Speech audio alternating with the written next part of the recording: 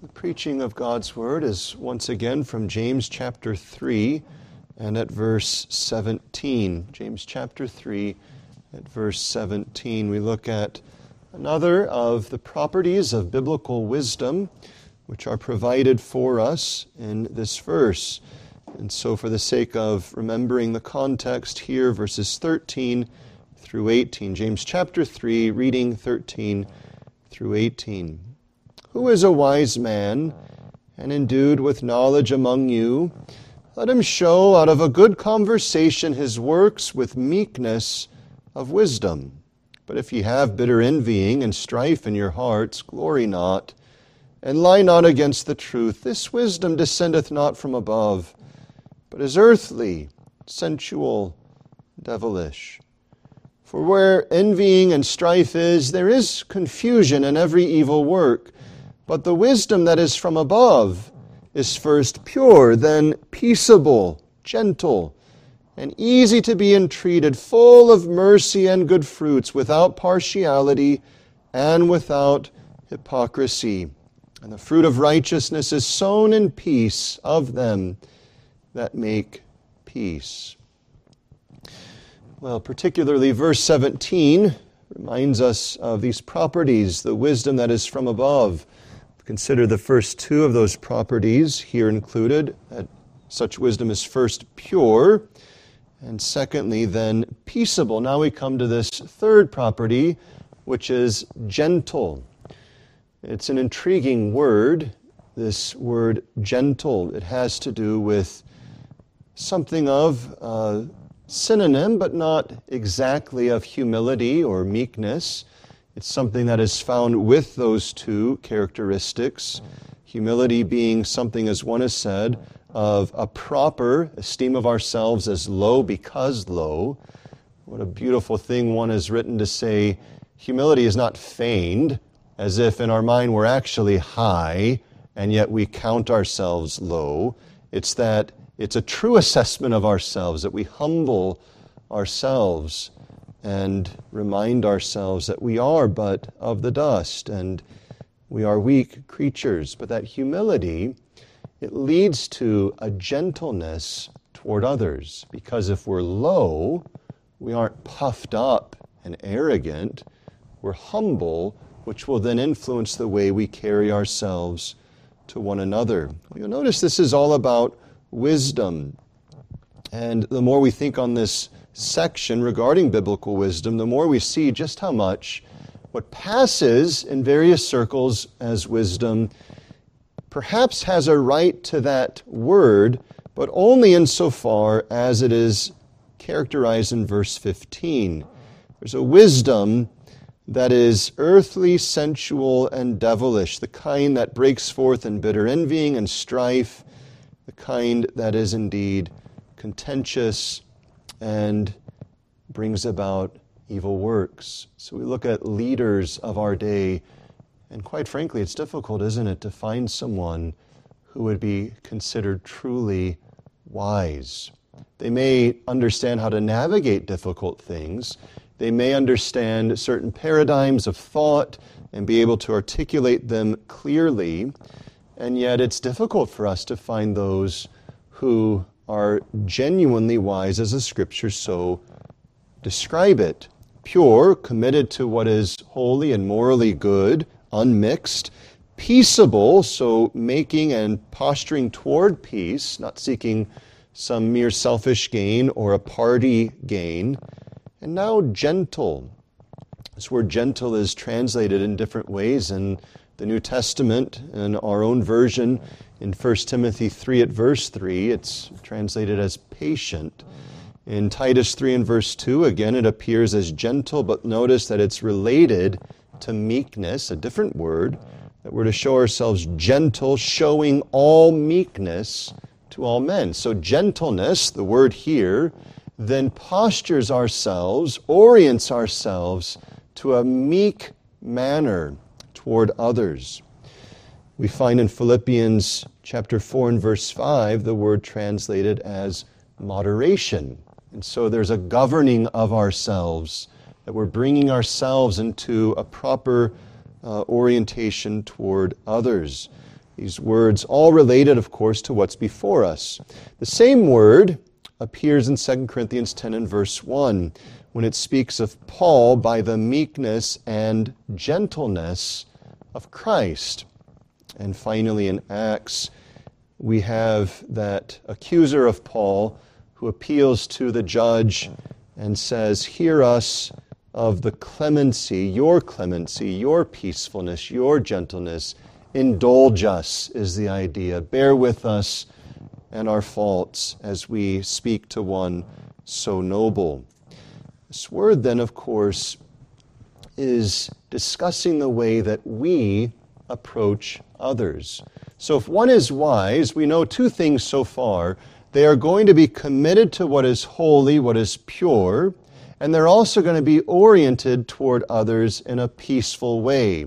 Now, this doesn't mean that they're a pushover, as we've already discussed and will have time to mention again, but it does mean that their target is not their personal gain, but rather for the establishing, as James writes in verse 18, the fruit of righteousness is sown in peace of them that make peace.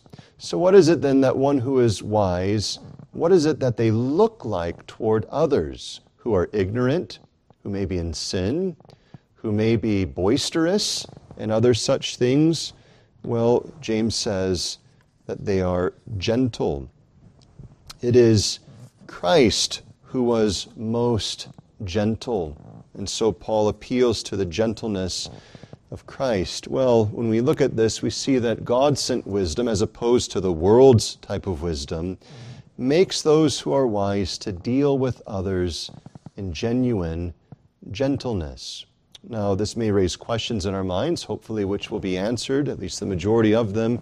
Does this mean that we just ignore sin? Does this mean that we don't stand for truth? No, not at all. But it does mean that as we do, there is a genuine and a discernible gentleness in our approach. So consider then, as we think through this, three things: defining this gentleness, secondly, displaying this gentleness, and thirdly, cultivating it. So what then is gentleness? We look to define it. We can define it perhaps by first negating what it's not. So negatively, gentleness is not fragility. It's not being fragile. It's not one who is easily broken. It's not one who's always panicked. It's not one who's indifferent. It's none of those things. So in other words, it's not the soft petal of a flower. That's fragile. It's rather the touch of one who would caress that flower without ruining it or damaging it. Perhaps you could think of it this way, a butterfly is most fragile. You and I could easily destroy it, and even without purpose. But one who's gentle may find a butterfly, perhaps a leg stuck in a screen, and would gently remove it from that screen so that it can fly along. The butterfly is fragile, but the one assisting it is gentle.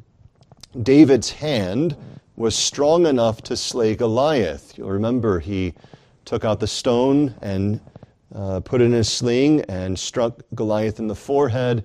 He ran to Goliath, drew Goliath's sword, of which later he said there's none like it, and he cut off Goliath's head. That is the hand of a warrior. Things that David did demonstrate he was a strong and valiant man. And yet David's hand, which was able to sling stones and wield a sword, was also able to make music with the harp. The same hand which has strength to kill that David had also had the gentleness to make distinct sounds on these fragile strings to bring forth a beautiful melody that he played unto the Lord. And so when we think about gentleness, it isn't cultivating some sort of effeminate approach to life. It's rather strength that's governed, or elsewhere translated, moderated, for the gentle approach to others. Another way that we can say what it's not is gentleness is not negligence. It's not that gentleness sees sin and neglects it. It's not that gentleness sees sin that ought to be reproved and doesn't reprove it. There's a difference between what the world counts as gentleness and what the Bible counts as gentleness. Sin, at times, is to be covered, as we've seen and will see again. At other times, it must be reproved. We've already talked about the difficulty sometimes we find ourselves in, which then brings us to cry out to God, "Oh God, I need wisdom to know how to approach these things." But one thing gentleness isn't is an indifference to sin. It is committed to godliness, but it's also mindful of infirmity in others, weakness in others. It's mindful of ignorance in others, and it's motivated by charity toward others. And so it knows that there are times where sin needs patient treatment, gentle treatment. You can think of it this way: if an executioner who is paid by the state, you can think of former days when these things were more common, the hangman, the man of the gallows, and so on, if he treated his children who disrespected him the same way he treated a criminal who was guilty of vile crime, his children would quickly lose their lives. And so it is that one who is wise knows how to moderate the approach given the offense, committed to purity, but in a charitable disposition. Well, if these are a couple of things that gentleness is not, what is gentleness? Well, one thing that we can say as we look at the biblical idea is that it is a marked and sincere kindness to others, and particularly a marked and sincere kindness to others who are in error or even in sin. And so you'll notice if you go back to the things that James has already said is a sign that it's not wisdom from above, he says it's marked by bitter envying and strife in your hearts. It breaks forth unto confusion or tumult, this breaking forth of such difficulties. There was a word that used to be used very much in warning Christians about not cultivating what was known as a censorious spirit, that one who would always be censuring others for the most minute of things. A Puritan of some years back, John Trapp, wrote, "Anyone who is more wise is more sparing of his censures." Why is that?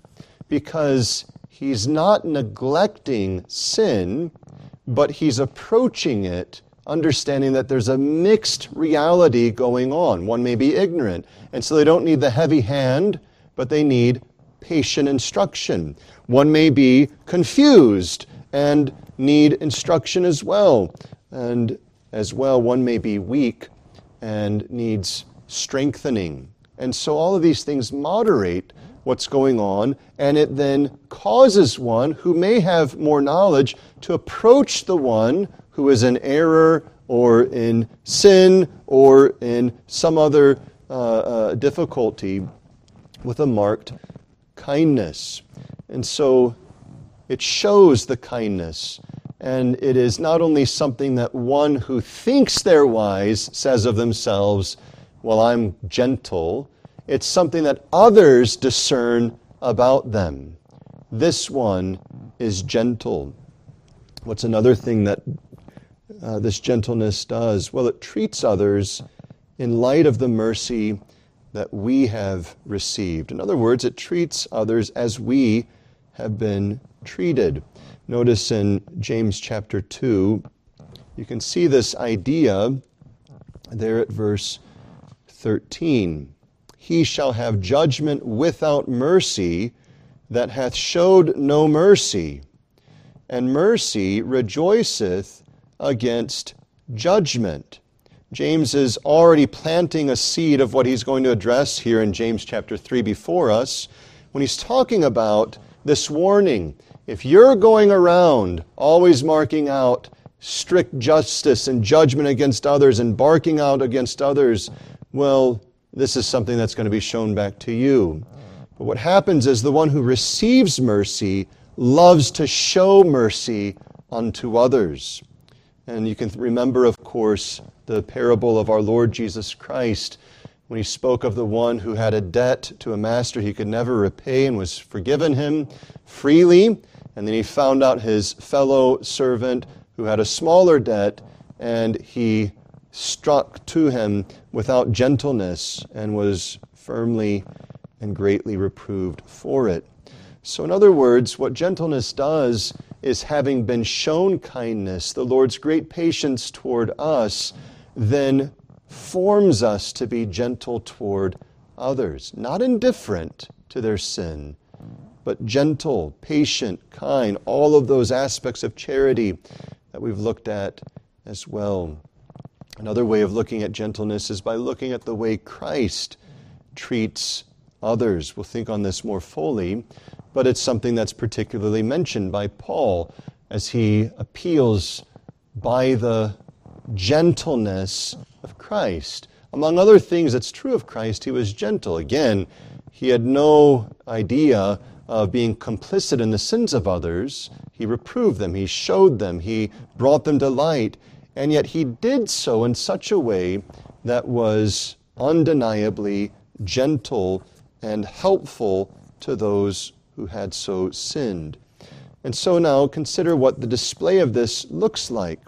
We can think of this in a number of ways. First, by the precursor to display. If this wisdom is to be gentle, and such wisdom is the discerning of truth, the discerning of circumstances, and navigating those things to the glory of God, gentle wisdom will begin in our thoughts as we interact with others, our hearts and desires, the internal aspect of our souls. So before it gets displayed, it has its root in our souls. So in other words, before we get to words and actions, the wisdom that is from above is gentle within.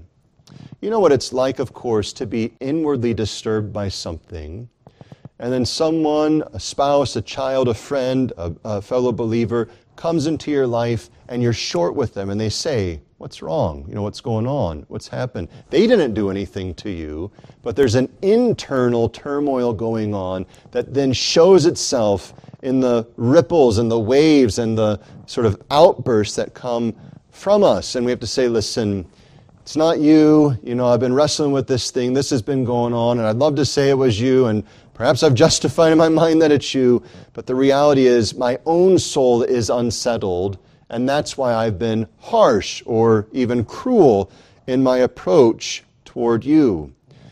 What's the point of this? Well, if we're going to be genuinely gentle and genuinely kind to others, there has to be a soul that is settled, a soul that knows the riches of God's grace, a soul that is secure in the establishment of His peace, a soul that is indeed enjoying the gentleness of God toward us. So before we can speak in ways that are gentle, before we behave in ways that are gentle, our own souls must be made gentle by the grace of God in Christ Jesus. And so it's important for us to think of this. The cultivating of biblical wisdom is not a get this right, do that, approach it this way. It's first, be transformed by the grace of God in Christ Jesus. If these things are going to display themselves, they have to be planted within us by the grace of God. We've said this already, but it's worthy of repeating, that the biblical wisdom set before us is supernatural. It's not natural. You can't go to a class in some university that teaches wisdom and then walk away and pass the class and say, now I've got biblical wisdom. You might learn characteristics of it. You might be able to get key words about it and ideas and patterns and other such things.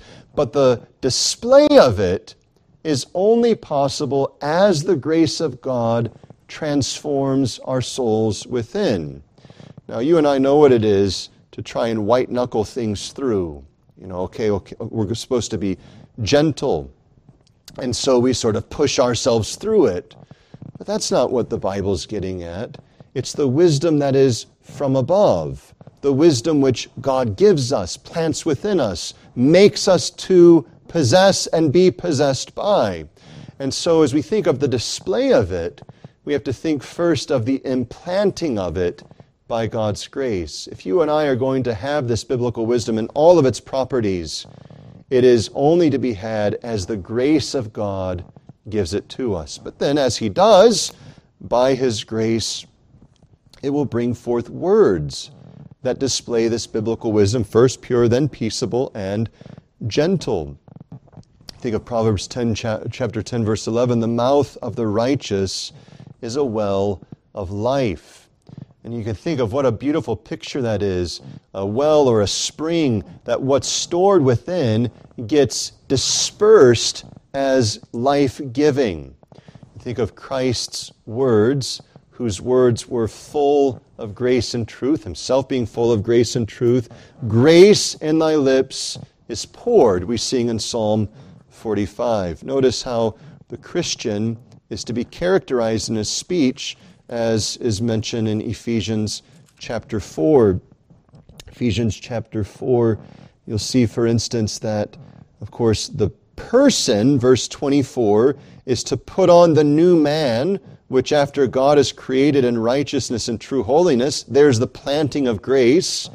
But then notice, he's to forego corrupt communication. That's not to proceed out of your mouth. Rather, verse 29, that which is good to the use of edifying, that it may minister grace unto the hearers. There's the well of life. It's something that when I speak, I'm, as it were, providing that which would nourish a soul, would help a soul, would minister to a soul. And this, of course, is the outworking of verse 32 as well, being kind one to another, tender-hearted, forgiving one another, even as God for Christ's sake hath forgiven you. And so the grace of God planted in us as He creates us to be that new man, and as He renews us in Christ, transforms our hearts, our souls, our thoughts, so that now our words are ministering grace. You can think of it for a moment. Perhaps you've been to some sort of social gathering, a wedding, or something of that sort, where people are walking around with different plates of food. And so the servers are coming by, and what are they doing? Here's some, snacks to chew on and eat, and here's some drinks that you can refresh yourself with. They're going about serving it. It's on a platter. And the idea is that our tongues are to be a platter that serves up that which ministers grace to the hearer. That's what's to come out of our mouths. That's to be the case in our marriages. It's to be the case with our children. It's to be the case toward our parents, toward our brothers and sisters, and even toward our enemies. Do you remember we read this last week when Christ says that we are to bless those who curse us? The only way that we can do that, of course, is if first His grace has so transformed us, and secondly, as His grace governs us, that what flows out of our mouths is the display of what is within our souls.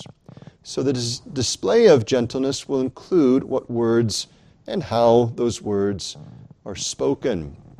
But another display will be in our actions. It's a difficult thing to think of how our gestures and our faces and our emotions and so on come off to others.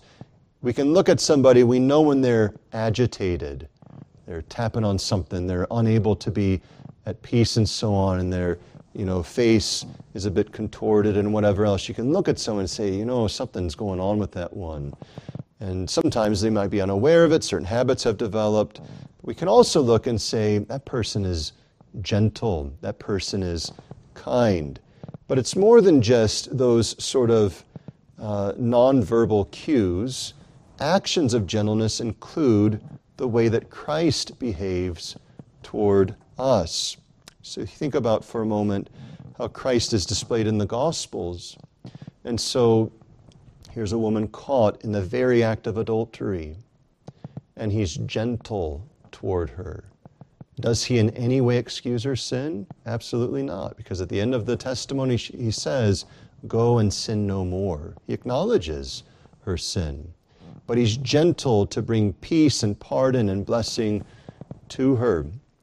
He sees Peter, of course, that scene of his eyes catching Peter and Peter being cut to the heart and wailing as he was brought to conviction. But later on, of course, he finds Peter and he recommissions Peter, strengthening him with gentleness. And brethren, his actions toward you and to me are likewise full of gentleness, that even when he brings affliction, is it not that it's with a heavy measurement of kindness and a gracious purpose? Never is he simply disciplining his people because he's angry, but he's disciplining his people for their good in the midst of it all. So our actions will display it. Our actions will manifest a kindness that will be evident in how we carry ourselves. Well, how do we then cultivate this gentleness? Well, the first of these things is by realizing what we've said already, that it cannot be cultivated unless it's first given. There must be the planting of the seed of life. This is fundamental to every aspect of biblical ethics. Christian ethics demand the gracious implantation of the new life. Again, notice the context when James says, the wisdom that is from above. It's the gift of the Father. And so if we're to have this type of wisdom that's pure, peaceable, and gentle, and so on, we require that He provides it to us. Now, we realize and acknowledge fully that the Lord is sovereign in this, that there's nothing that you or I can do to manufacture, to make, to force Him to do these things. However, we also see in His Word that He's a God that works by means. And so He has appointed both the end, in this case the giving of wisdom, and the means, how it is that He orders that He ultimately provides it. And what we find is, the pattern is that He gives to us a knowledge of our lack. And so, he that lacks wisdom, earlier in James, let him ask of God. So he brings us to a sense of our lack. Now let's focus, just hone in for a moment on the gentleness of wisdom. This is certainly touched to everything else here connected to it, but we can hone in on this for a particular moment and ask the question, are we conscious of our lack of this aspect of wisdom? Hopefully not completely, but if that's the case, that needs to be acknowledged.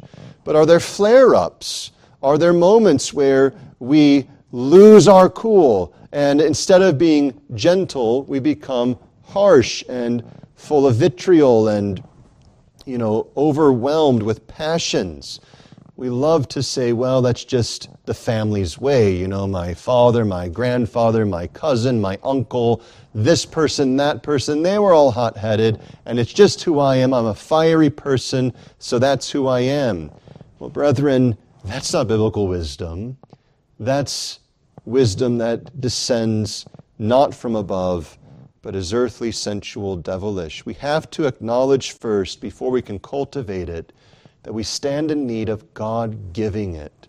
Now, thanks be unto God, He gives it to all of His children. If you are a believer in the Lord Jesus Christ, you have the seed of grace already, and doubtlessly those who have known you long will be able to say, oh, I've seen growth in these things. And yet, each of us will be able to say, it's not to the level, it's not to the degree, it's not to the height that it ought to be yet. So what do? Well, we continue to go to God, and we confess when we aren't gentle. We say to those that have perhaps been the objects of our unkindness, we say to them, we've sinned against you. That's a difficult thing. People are already embarrassed to say something like, I'm sorry. In this world, it's almost a sin, it seems in the council of the professional advisors, to say that one has committed a sin. So someone gets caught in some scandalous thing, or they say something in public that they ought not to have said, and they get caught and called out, and they say, I'm sorry for the impact that it's had on others. And brethren, we aren't removed from that. We often will fall short of the biblical notion of asking for forgiveness. I dropped the ball. I'm sorry that happened. I'm sorry for how I put you in a position that was difficult. Instead of coming open and out front saying, let's get something straight. I sinned against you. I am sorry for the way that's made you feel. I am sorry for this, that, and the other thing. But let me be straight. I've sinned against you. And when there are outbursts from us toward others, we need to be humbled by that to say, to the extent it's not displaying this gentleness, there's sinfulness to a degree mixed in, even to right words. So we acknowledge it, we confess it, but we also confess it to God. We humble ourselves before God and say, oh God, I stand in need of such pardon and of such grace. I need you to be at work in me. But as we do that, we ask that He would provide more. Lord, give me a fuller portion of this biblical wisdom, such as would govern me, govern my thoughts. It's an unfortunate reality that those who are zealous in early days often cool in their zeal in older days. And sometimes that's mistaken for a moderation and a gentleness being cultivated. We have to be clear in this. Compromising truth is not gentleness. Being willing, as it were, to tolerate open profanity is not gentleness. There is the need to expose sin, there's the need to address sin, and yet there's the need to do it with gentleness. And so, in other words, the direction or the way of tracking someone who's growing is not, they're zealous and now they're no longer zealous. It's that they're zealous and in their zeal, they're kind. They're gentle while they're zealous for the cause of the Lord Jesus Christ. And we pray and we say, Lord, do not let my zeal cool. Do not let me compromise truth. Do not let me look at the standards of your law and say, you know what, in 10 years from now, I hope that I'm not as careful for the exacting conformity to your law. Rather, we say, Lord, make it so that as I grow, I am more concerned about exacting conformity to your law. And yet, as that happens, give unto me wisdom that I would be committed to the purity of these things, and yet would also have the growth of peaceable approaches and gentleness toward others. This is what we do. We're asking God to give us the full spectrum of His grace. Well, as He does, particularly with this, second thing we need to do is meditate on Christ's dealings. Christ, of course, is the Savior. He is the one who forgives our sins. And so it is wrong for us to think of Christ merely as an exemplar, and yet it is wrong for us to think of Him not being an exemplar. Paul says, follow me as I follow Christ. Christ says, if I'm your Lord, do what I've said. You're my sheep, you're to hear my voice and follow me. And so Christ is set forth to the believer as one whose faithful living we are to follow. Well, how did Christ show forth His gentleness? We can think of it in various categories. Doubtlessly, you'll think of more as you meditate upon these things. How is He gentle toward the ignorant? Well, you can have a number of cases, but remember, for instance, when He's there with the woman at the well in Samaria, and here He is, the Lord God of heaven and earth incarnate. And here she is, a woman who has lived adulterous lives and divorce, remarriage, all these different things all going on. And what does he do? Well, notice, he does not miss to point out her sin. Go call your husband. I don't have a husband. Well, you're right to say you don't have a husband because you've been married this many times, you've had this many husbands, and so on. So his gentleness is not ignoring the sin. And yet, it is displayed in his very clear kindness to carry her along to understand and to come to the knowledge of the truth. So she was an ignorant person. She was a Samaritan. She was bred up in that mixture of true religion with false religion, the syncretism of the Samaritans.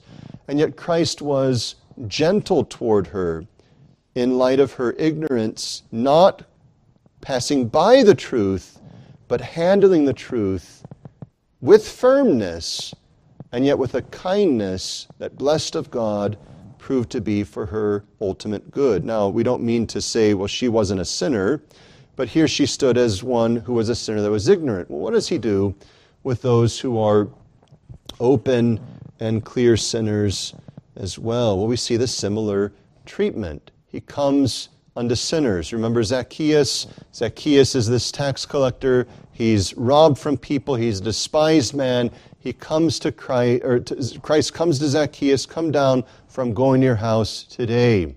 And he goes, and he opens to him the way of salvation. And Zacchaeus, who is a son of Abraham, comes to faith out of the gentleness of Christ. Did Christ compromise the truth? Not at all. He held fast to the truth, but he was gentle in his handling of Zacchaeus. You can think of the disciples, so believing men who yet were struggling at various times and sinners. And so the disciples in the ship, they're scared out of their minds. They look back at Christ and they rouse him to waken, and they say to him, Master, don't you care we perish? There's an implication there, if it's not explicit. You aren't doing what you should be doing. And Christ stands up, says to the winds, peace be still. The winds stop. The lake, which was overrun with waves, is now still. And he turns to his disciples and he says, O ye of little faith. Now think about what he's done. In their panic-stricken moment, he actually answers their concern. He brings peace to the trouble. But in his gentleness, he doesn't miss out on addressing the sin of unbelief. You see it, for instance, in Peter, right? So Peter's walking on the water. Christ is standing on the water. And then Peter sees the waves and he begins to sink. And what does Peter do? He says, Master, Lord, save me, I perish. Now, if Christ were not gentle, he'd say, well, Peter, you deserve it. You've taken your eyes off of me. Don't you know that faith is supposed to trust me at all times? Don't you realize that I'm worthy of trust? You deserve to drown now, Peter. You're done, and I'm done with you. No, what does he do? His hand reaches down and saves Peter. He's gentle. He doesn't forego addressing the sin, but he does so with kindness, gentleness. Is it not the case with you and with me in our sins? Oh, how gentle and long-suffering Christ has been, coming with word time and time again, and convicting our souls by his Spirit, using the words of others, the actions of providence, and most gently leading us in the paths of righteousness for his name's sake. Someone says, well, he was bold. He was bold. There are times where we would say his zeal did consume him. You remember the occasion? He sees the house of prayer made this place of business, and he gets the whip and he turns over the money changer tables and he says, it is written, my house shall be a house of prayer for all nations. Well, there's something to be discerned. How did he speak of the Pharisees? Woe unto you, scribes and Pharisees, hypocrites, and so on. Two things to note in his heavy hand toward others.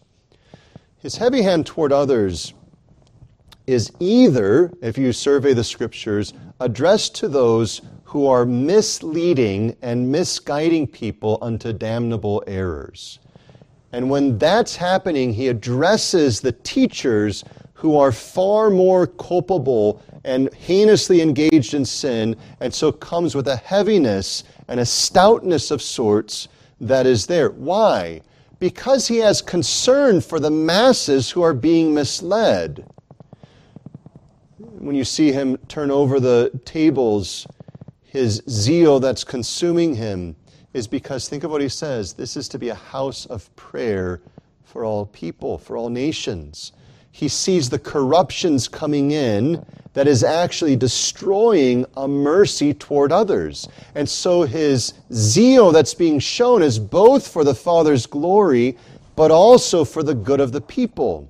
And so he actually has a posture toward others of helping them through these things. His fiercest opposition is toward those in high places who are abusing their calling and misguiding God's people. But his overwhelming display is a gentleness toward those who in their ignorance continue in different ways, whom he corrects and whom he guides unto salvation. So what do we do to cultivate it further? Well, in meditating upon Christ, we then set our aim upon Christ's aim, which is first serving the Lord. And so we have to remember something. The wrath of God, as the Scriptures say, does not accomplish the purpose. The wrath of man does not accomplish the purpose of God. In other words, our anger is not that which is an instrument to further the work of God. So if we set our aim upon serving the Lord, it's necessarily going to set us into a position of this wisdom which is pure, peaceable, gentle, easy to be entreated, and so on. Because that's the instrument that the Lord uses to bring forth his kingdom. So think of it this way. If you were going to go to a concert, and it was to be a violin concert of some sort, some famous violinist were to stand and give a concert, and then he or she stands up and gets out a tuba, you would be struck with this false advertising. You know, the instrument was supposed to be a violin. The tuba can't do what a violin's supposed to do. Well, brethren, here's the point. Your anger, your agitation cannot do what you're supposed to do in service to the Lord. To bring forth a melody that the Lord intends demands that we be mastered by this biblical wisdom, which has as a property most forthright that of gentleness. Our aim then as well is to helping others, to serve them, to guide them. We're thankful, you think about those who have borne with us in learning simple lessons about grammar or writing or math. Some of us have had teachers that weren't so patient. You're learning your multiplication tables and the first error gets a lash of the tongue or something, and now you're frightened. And instead of being brought to love the lesson, you come to despise the lesson. And brethren, if we're going to bring others along, it is a beautiful thing to be like the lesson we're teaching, which is a merciful, gracious, and gentle thing. So, brethren, as we close, as we think about biblical wisdom, its gentleness, fix your eyes upon the Lord Jesus Christ, and perhaps above all else, to help you and me in it, fix your eyes upon him as he is toward you, as he is gentle toward you. And as you do, you'll see something that we've been emphasizing. He neither looks at your sin with indifference, nor does he berate you for your ignorance. He rather reproves lovingly, faithfully, and yet without any hesitation. His approach to us is understood as for our good. And that's how we're to be toward others, in our wisdom, in our carriage toward others, gentle, loving, helping them. Close with a quote from Matthew Poole when he says, speaking of this, it's that gentleness by which we bear with others' infirmities, forgive injuries, interpret all things for the best, recede from our own right for peace sake, and as opposed to that austerity and rigidness in our practices and censures, that we will bear with nothing, which will bear with nothing in weak, dissenting, or offending brethren. And so we have this set before us. The question that comes is, will this be that which we crave of the Lord, cultivate by His grace, and display for the good of our brethren and the advance of His kingdom? God, make it so. Would you stand with me for prayer?